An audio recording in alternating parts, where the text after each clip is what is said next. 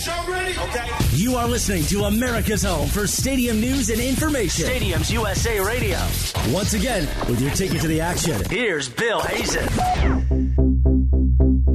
The Tampa Bay Rays are seeking a new location for a baseball park. Now, this has been going on for a while, but could the final answer be to remain right where they are and build new? The city of St. Petersburg says that's the best solution. We'll learn more about the proposal. Most of us are under the impression the city of Los Angeles simply rolled out the red carpet when the Dodgers moved there in the late 1950s. But the real story is much more complicated and infinitely more interesting. Professor and author Jerald Podair introduces the real story from his new book. Looking for some unique baseball adventures this year, author Josh Pahigian tells us where you'll find them. And Stadiums USA's Mark Madoran reports on a true rarity in sports. 2 major arenas in one town going offline simultaneously. But first, the Stadiums Beat with Jeff Schmidt. Jeff? Well, it will be an historic weekend at LA's Dodgers Stadium. For the first time ever, the iconic ballpark will feature a statue honoring one of the game's greats. Jackie Robinson's likeness will be unveiled on the 70th anniversary of the day he broke baseball's color barrier. It'll be Jackie Robinson Day at Chavez Ravine, with the first 40,000 fans receiving a Robinson replica statue. The home of the NFL's Arizona Cardinals is getting a new name. The University of Phoenix, which currently owns naming rights, will prematurely end its 20-year sponsorship deal that was signed back in 2006. The school is backing out of the deal as it struggles to maintain enrollment levels. University of Phoenix Stadium, which just hosted the Final Four, will keep that name until a new sponsorship deal is reached. 2 area companies have pitched multi-million-dollar plans to remake Seattle's Key Arena into a premier venue to attract the NBA or NHL. The city received 2 proposals this week ahead of a deadline to renovate the 55-year-old facility. The NBA's Supersonics last played in the arena before moving to Oklahoma City in 2008. This comes as investor Chris Hansen continues to work on building a new arena near downtown's Safeco Field and CenturyLink Field. And the city of St. Louis has filed a lawsuit against the National Football League over the Rams' relocation to Los Angeles. The city alleges the league violated its own relocation guidelines at the expense of the community it left behind. The suit names all 32 teams and their owners and seeks extensive damages and restitution. The NFL says there is no legitimate basis for the lawsuit and that they worked diligently with St. Louis officials in a process they called honest and fair. Bill, that's the very latest. Okay, Jeff, thank you. Something of a surprise this past week coming from St. Petersburg, where it looks as if the city has decided to go after the Rays and keep them with their own stadium proposal, and it looks like they're pretty serious about it. We're going to find out just how serious they are from Noah Pransky, a longtime investigative reporter and sports reporter at one time in his career at WTSP TV Channel 10 in Tampa, St. Petersburg. Noah, always a pleasure to visit. Yeah, thanks for having me, Bill. It is a pleasure. From a glance of the situation here, it looks like St. Petersburg means business, although there are a lot of details as of yet unknown. What do we know? You know, the surprise really was only in the timing. There was a very short notice given, but we knew a presentation was coming, and we knew there'd be some pretty pictures. So for the first time, we saw how St. Petersburg was visualizing a new Tampa Bay Rays stadium in downtown, right next to the current stadium, which, as we know, has some location problems. However, the bigger picture here is that neither Tampa nor St. Pete has a whole lot of money to put toward this thing, but St. Petersburg does have a lot more if they want to entice the Rays. So while St. Petersburg would appear to be the less desirable location from looking at it at a central standpoint, you want to be closer, obviously, to the most number of people, which would be in Tampa. St. Petersburg's big advantage is that they have a much better financing plan put together, and frankly, probably better than Tampa ever could put together. They have both robust visitor bed taxes coming in from their beaches, and St. Petersburg, Pinellas County also have some other avenues to entice the Rays. And St. Petersburg kind of trotted this out this past week when they said that they would really help the Rays develop commercial and retail around the stadium. And that really, these days, if you follow a lot of these stadium issues, that's where teams are making their money these days, not necessarily in the stadium as much anymore. They're making a lot of money outside of the stadium, both capturing the retail and helping develop commercial. What I saw, which was linked directly from your Shadow of the Stadium blog, was long on the potential for business development in the immediate area, but very short on stadium design itself. As a matter of fact, I didn't see much of anything there. Well, the Rays have been saying that they don't want to talk about money and specifics yet. They want to find a location first. That plays to the team's advantage and kind of a taxpayer's disadvantage at times. But for now, St. Petersburg is kind of negotiating against itself, saying, hey, Rays, if you want to come here, here's an opening bid. It's very lucrative. This will help you pay for a stadium, which Tampa doesn't seem to be able to offer. Now, if you like this location, then you can do what you want with it. We'll be your partners. We'll help develop both the property and this facility. But at the end of the day, it's going to be the Rays who are driving ballpark development inside the building. You know, it is interesting when you look at the layout of the Tampa Bay area on the larger sense. There are some parts of it that are very accessible to St. Petersburg. You know, you have Clearwater just up the coast, and there are a number of communities, particularly the communities along the western edge and the beach areas. There's a significant population there. Is that enough that it serves as a solid base going forward for this team? It's tough to say. It's a difficult market in the sense that we have a lot of transient population. So a lot of people come here with other loyalties to teams up north frequently. The other issue is that Tampa Bay is the 11th largest media market, which is a great thing for a team to be able to tap into. And the TV ratings and radio ratings have been decent for the Rays for years. However, geographically, it's very spread out. And when you have a transient population that may not be a diehard population, that may not be sports fanatics who grew up with this team, the appetite to drive 30 or 60 minutes for a game isn't what it is in New York, Boston, St. Louis, and your more traditional markets. So the Rays are dealing with a demographics issue. If they stay in St. Petersburg, there's almost 1 million people in Pinellas County, and some folks in, right in the urban core of Tampa can get there within half an hour too. But that still puts them at a major disadvantage when it comes to selling tickets and selling things inside the stadium when compared to the rest of the league. The fraction, it's really a fraction of people who live within 30 minutes of Tropicana Field compared to the other stadiums in the league. And if they moved to Tampa, that would increase the number, but not drastically, frankly. It would be a good improvement. There's only 1.2 million people in Hillsborough County.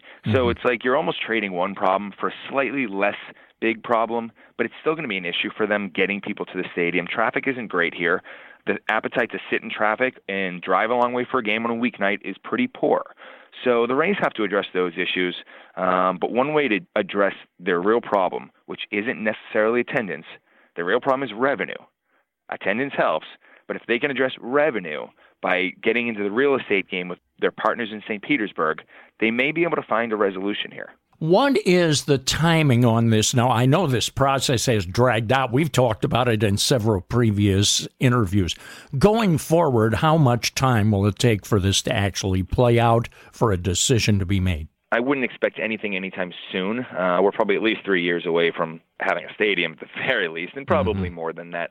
The Rays are not in any big rush right now to push this because, they're going to benefit the more that there are competing interests. Right now, Hillsborough County and the city of Tampa don't really have anything on the table. So I would expect this season to kind of play out, and maybe next off season, they take a real hard look at what their options are, and then they're going to have some tough conversations with themselves whether the real estate opportunities in St. Petersburg are worth staying in a location that they know is a little less than ideal because of proximity.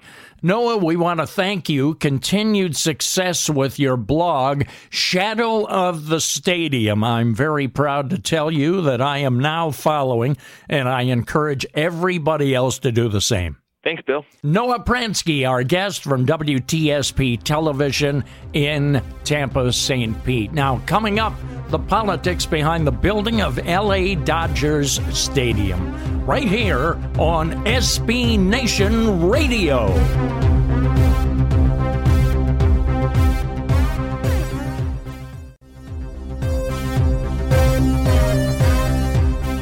How would you like to get all of your favorite NBA teams' merchandise delivered straight to your doorstep? Check out fanessentials.net. All you do is pick your favorite sports team, and every month you get your team's gear shipped right to your door. They find the sports gear so you don't have to. Each fan box comes packed full with amazing gear. It makes a great gift idea for any sports fan. Prices start at just $34.99. Visit fanessentials.net and use promo code STADIUM and check out for 30% off your first month. Visit fanessentials.net to get all of the essentials you need. You see it on the pages of your local newspaper, a ballot measure for a new stadium, purchase of land, the moving in and out of people, all of the things we associate with modern stadium construction. But if you wind the clock back a number of years, many of these things happened in a major sense for the first time when Dodger Stadium was constructed in Los Angeles. It is a fascinating story, and that story is available for your consumption and enjoyment in a book called City of Dreams, Dodger Stadium and the Birth of Modern Los Angeles, and we're going to visit with the author of that book. He is a professor of history at Lawrence University in Appleton, Wisconsin, beautiful Appleton, and we're going to visit with Jerald Podair, who joins us. Jerald, what a fascinating book. You are a baseball fan and a person who loves it. How did you tie into this story? How did it capture your imagination? Well, Bill, I'm a native New Yorker, and so I'm well aware of the story of the Brooklyn Dodgers moving to Los Angeles, and I originally set out to write a book about that move and about Walter O'Malley.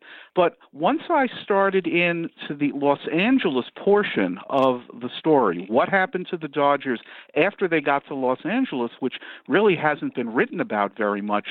The Brooklyn side of the story has been written about a lot. Mm-hmm. I became fascinated with that story because the legend or the myth is that, well, when Walter O'Malley and the Dodgers got to Los Angeles, everything was easy for them.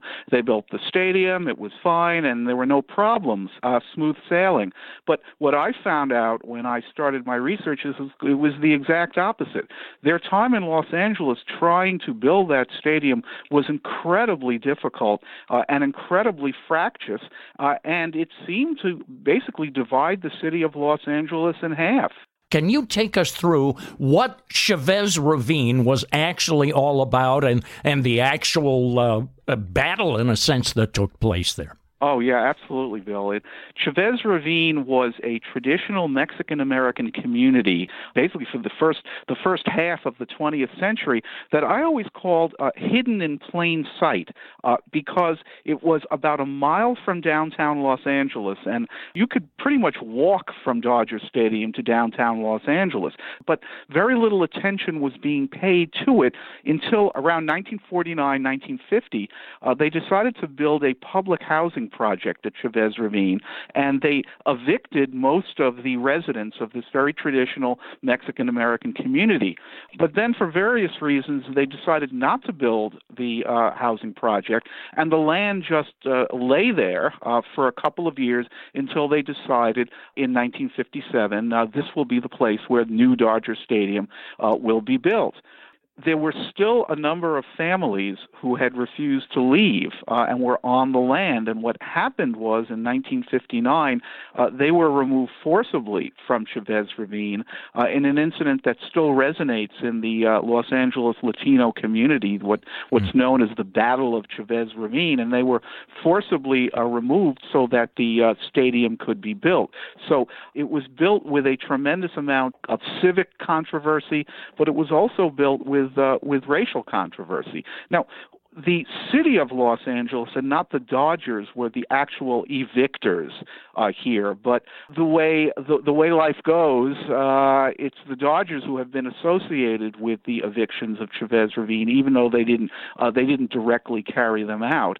But it's interesting because the Latino community in Los Angeles, as it turns out, I think have been the most loyal Dodger fans. I mean, when fair weather fans come and go, the Latino community in Los Angeles sticks with the Dodgers. So it's sort of a two-edged sword with Latinos in Los Angeles. They're still bitter over the evictions in Chavez Ravine, but they're also really good Dodger fans. Fascinating. Let's talk about the stadium itself. What's the secret sauce about this stadium that makes it so special? Well, one of the secrets is that you had an owner, O'Malley, who knew that since this was going to be his stadium and not a municipal stadium, he had to sweat the details. He had an engineering background. He was interested in architecture. So O'Malley's hand is in pretty much every aspect of the construction of the stadium. First of all, he understands that the physical setting is very important. And if you go to Dodger Stadium, you can see the skyline and also the mountains. That is really important, just what a spectator is going to see. But in other aspects, the stadium is really just about the first truly modern stadium that existed. We take for granted, for example, no poles. There are no poles in new stadiums. Well, up until Dodger Stadium, most stadiums had poles. They were eliminated in Dodger Stadium. Most stadiums had very long climbs to the upper deck. If you had entered Ebbets Field, for example, in Brooklyn, and you were going to the upper deck, you had to climb. But Dodger Stadium, because the field was scooped into the ground, you would enter Dodger Stadium pretty much in the middle of the stadium. So you would have a bit of a walk up or a bit of a walk down, but that was much more convenient for the fans. O'Malley had his employees study Disneyland as he was planning Dodger Stadium. They incorporated a number of the best features of Disneyland. Once you enter Dodger Stadium and the organ music is playing and the sun is setting over the mountains and everybody is polite and everybody is pleasant, you leave your troubles behind and you leave your cares behind. You don't bring them into the stadium. And I think Dodger Stadium under the O'Malleys deliberately and intentionally tried to create that atmosphere. Ticket prices are very, very low. O'Malley's philosophy was get them into the building. And if you get them into the building, they'll spend. They'll spend on concessions. They'll spend on souvenirs. And all of that money went to the Dodgers and went to the O'Malleys. So for many years, it was a $350, $250, $150 price structure. That price structure lasted into the late 1970s. And that is also a secret, I think, to packing Dodger Stadium. Oriented towards families with low ticket prices. You know, there's a famous Jesuit saying, give me the child when he is 5 and I will give you the child for life, meaning if you get someone when they're young, their culture is pretty much fixed by then and their attitudes are fixed. Well, O'Malley basically said, give me the child when he is 5. Let me get him into Dodger Stadium, and I will have a Dodger fan for life. And the way to get them in is to have his parents bring him, have women be comfortable in the stadium, in a family atmosphere.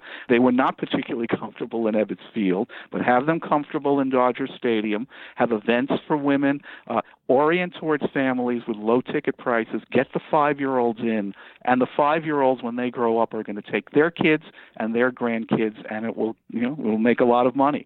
So I think that's the secret sauce in terms of making Dodger Stadium, at least under the O'Malleys, as successful as it was. Jerald Podair, who is a history professor at Lawrence University in Appleton, Wisconsin. He has written the book City of Dreams, Dodger Stadium, and the Birth of Modern Los Angeles. We thank him, and a very, very wonderful visit. Now, stay tuned. Coming up next, it is a pleasure, Jerald, and thank you. And stay tuned, because coming up next, Mark Medoran and I will talk shop. We'll go to the water cooler and find out what people are talking about in the stadium profession next on SB Nation Radio. How would you like to get all of your favorite NBA teams' merchandise delivered straight to your doorstep? Check out fanessentials.net. All you do is pick your favorite sports team, and every month you get your team's gear shipped right to your door. They find the sports gear so you don't have to. Each fan box comes packed full with amazing gear. It makes a great gift idea for any sports fan. Prices start at just $34.99. Visit fanessentials.net and use promo code STADIUM and check out for 30% off your first month. Visit fanessentials.net to get all of the essentials you need. It is time to talk shop once again as we examine the week's stadium headlines. And for that, we welcome in Mark Medoran, the president and creator of Stadiums USA. StadiumsUSA.com is your one-stop shop for stadium news and information, and you can listen to podcasts of this program or any previous ones right on the site. Mark, we have a very unusual stadium circumstance to lead the program, the closing of two great arenas simultaneously in the same city. That city is Detroit. Both Joe Louis Arena and the Palace of Auburn Hills are going offline.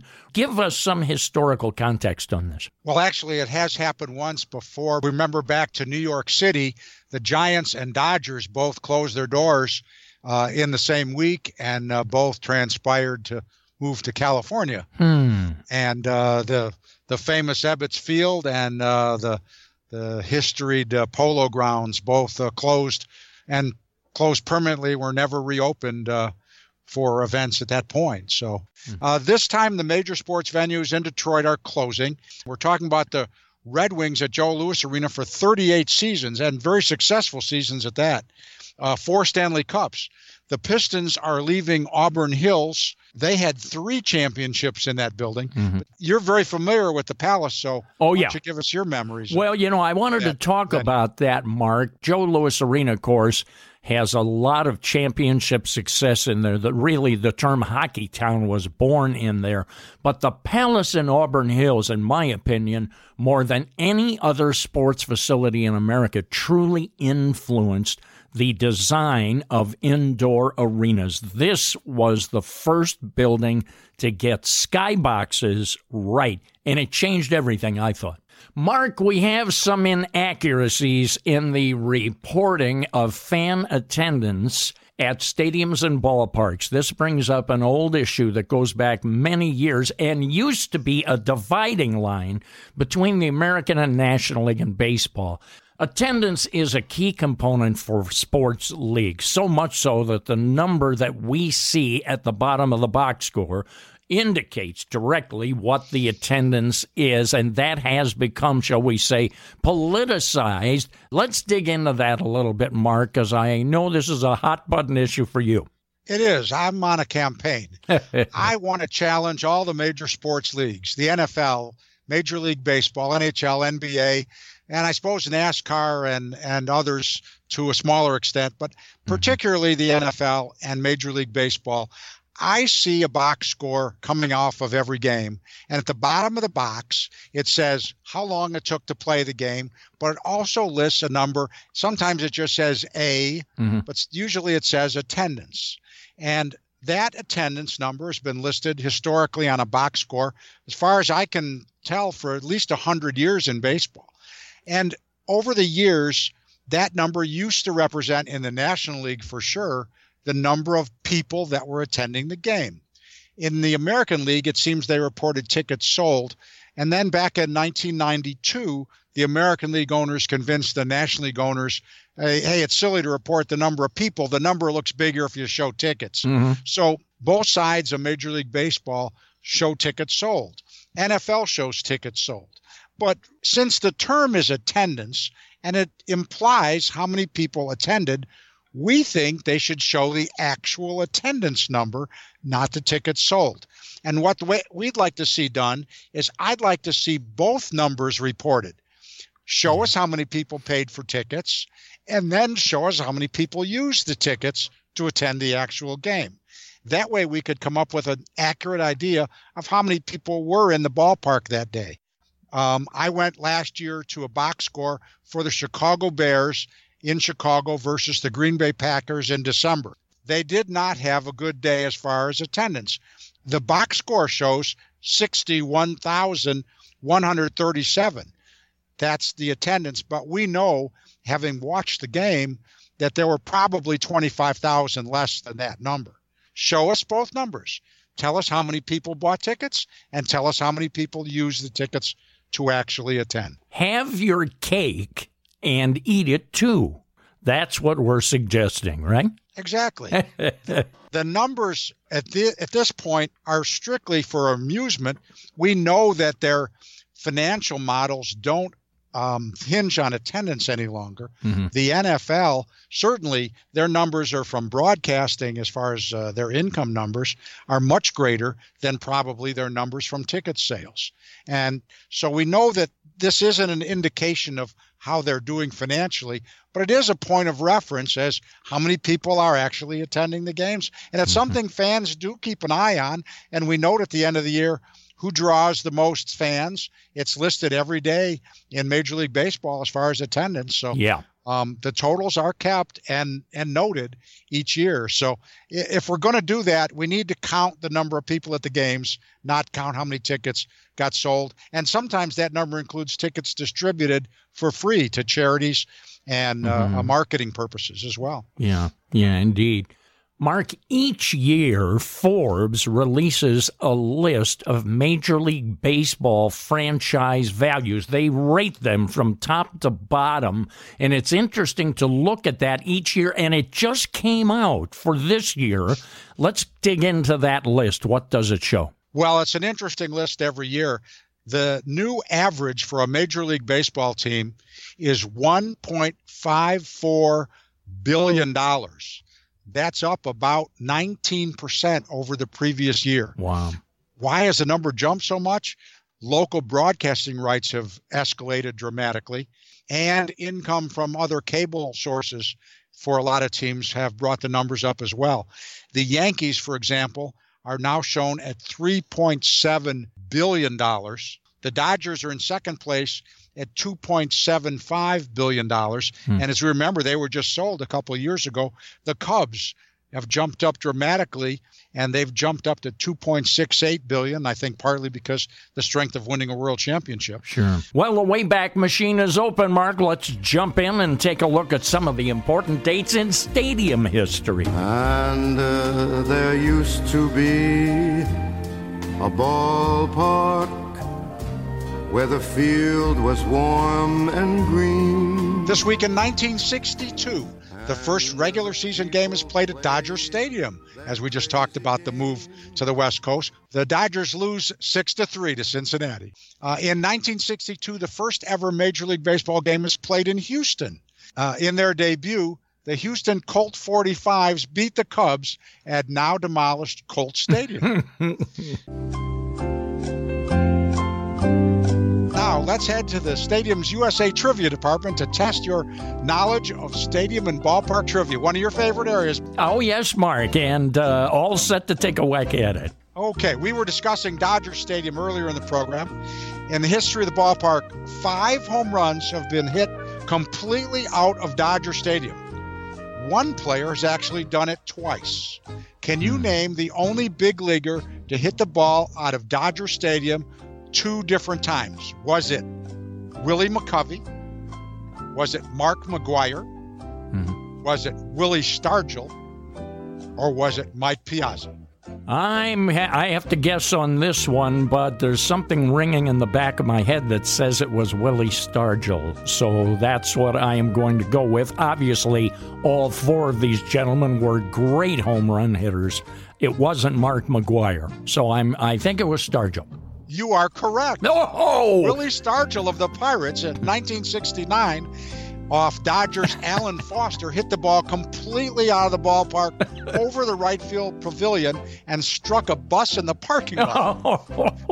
And then again in 1973 off Andy Messersmith, he did the same thing. It bounced off a roof beyond the right field pavilion and into the parking lot. So you are correct. Willie Stargell is the correct answer. Well, what can I say except I had heard that somewhere and it popped back at the appropriate time. I finally got some use out of that factoid, Mark. Enjoy your week, Bill. Okay, Mark, you too. Mark Madoran, We Talk Shop. Now, coming up, stay tuned because we continue our tour of ballparks across America. We'll hear about it next on SB Nation Radio.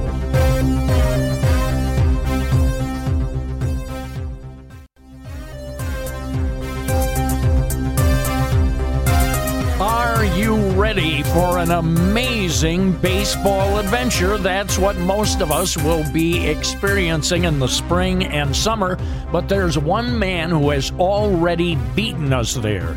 He's anticipated what we're looking for, and he's written a wonderful book to help us experience. Josh Pahigian has been on the program before. His book is The Amazing Baseball Adventure, Ballpark Wonders from the Bushes to the Show. And this is considered to be one of the complete guides, perhaps the most complete guide to the most cherished ballparks at all levels. And how do you think the ballpark experience has changed today as compared to that which we may have experienced, 15, 20, 25 years ago? Yeah, so I'm in my mid-40s, and of course I remember going to Fenway Park as early as like the 1980s, before I started, obviously long before I started traveling the country going to parks. I think, especially at the big league level, it's become a little bit more noticeably a commercial venture, which is understandable. They're paying so much for the players, in terms of the signage and the in-between innings and in-between batters, sort of commercial announcements. It's a little louder at the big league parks these days, too, in terms of like the walk-up music, and not even the players' walk-up music. But, it seems like I like the sounds of the game and the old organ that you still hear at a couple of parks, but not like you used to. Mm-hmm. It seems like there's so much blaring noise at the parks these days. I kind of harken back to a time when the stadium game day entertainment, especially at the big league level, didn't blast you with sound. But, that would be one observation I've made. A lot of people have complained about the pace of games, and I guess that's maybe a product of our declining attention spans in this Twitter era and do it fast, send me a text era. Everyone wants games to be quicker. And I guess I kind of have mixed feelings on that. As a fan, especially when I'm at the park, I remember as a kid hoping games would go into extra innings just so I would get a little extra baseball. And I still don't mind a long game if I have it on the radio while I'm doing something around the house, or even if, especially when I'm at the park. I don't mind a longer game, so I don't think they need to worry about the pace of game as much as some people say, but that's just my opinion. I know that's a big emphasis these days. I think some of the best promotions have come at some of the poorer or older ballparks. I think back to when they closed down the Stadium Shibe Park in Philadelphia and how wild that all got. I think of a stadium like Oakland's, for example. We know they're going to get a new park. I think of Mike Veck. They played in that older ballpark for a long time. They've only been in the new one there in St. Paul for a couple of years. That's right. Does a poorer park really help to put the spotlight on a promotion? I think the fans get, especially the ballpark eccentricities that arise from the fans or from the team, sort of lend themselves to teams that are maybe not first place teams. If you're in first place and you have a beautiful new park, you're probably focused winning. I'm thinking of like the Mr. John Adams, the Indians' beloved drummer, since 1973. You know, he started at the Mistake by the Lake, right? Oh, yes. Old Municipal Stadium. It's another good example of a not-so-great park where a really neat fan tradition began that still exists at their new park. You know, I think maybe the fans in sort of bleak times get a little more creative. You mentioned the A's, too. They have the right field bleacher brigade of crazy fans that show up even when they know the team's not going anywhere. They show up and have flags that they're waving and colorful costumes and noisemakers.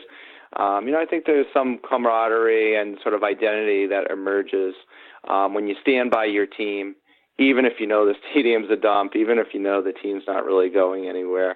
You know, I think that maybe those less successful teams and stadiums do lend themselves to a little bit more innovation, as you say. Josh, we're going to be seeing the new Atlanta Braves ballpark in suburban Atlanta, Cobb County, coming online. Yeah. Any expectations there? You know, I don't know too much about it, although I saw the team visit it a couple days before the regular season started, and the players had really rave reviews for it. Saw some of the Braves on MLB Network, you know, like teary-eyed, talking about how beautiful it was. So I'm eager to see it. I'm not positive I'll make it down there this summer, but I hope to. It's on my list of parks to see soon. I guess I have mixed feelings. I liked Turner Field. I didn't see any huge problems with it. I think the geography of it is something the team wanted to change. They wanted to get to the suburbs and maybe where they thought there was more money in terms of a fan base that would support the team. But it didn't seem like a park like some of the parks that are still out there, like Oakland's or like Olympic Stadium was at the end. You know, those parks that I would visit and say, boy, this place needs to be replaced soon. Let me ask you, if you have one spot that you have not been that's high on your list to get to here in the future, is there one that really stands out? Yeah, there is, and I don't know how soon I'm going to get there. I would love to do a tour of the Nippon Professional Baseball League's ballparks in Japan. That's kind of my personal bucket list right now. I've never traveled to the Far East, and I would love to do a Japanese ballpark tour someday. So that is kind of my big bucket list trip. And right now I have a 3-year-old and a 6-year-old at home, and I'm on a little bit shorter leash as far as summer travel goes than I used to be. But I'm thinking maybe when my kids are old enough to tag along, or maybe when they're off to school and a little bit older, I'll be able to do a grand tour of Japan and maybe write a book about it. There you go. Well, sell 1 million copies of it, will you, Josh? And then I can go to Japan next year. That's right. I'll retire and bring the family. Josh, continued success. All the best. Many thanks, Bill. Enjoy the season. It's baseball season. Play ball. Oh, you know I'm going to do that. Josh Pahigian is our guest. The Amazing Baseball Adventure. Bill Hazen inviting you to come on back and be with us next week. And tell a friend, too. But right now, we have a full day of sports coverage. And that is coming up right here on SB Nation Radio.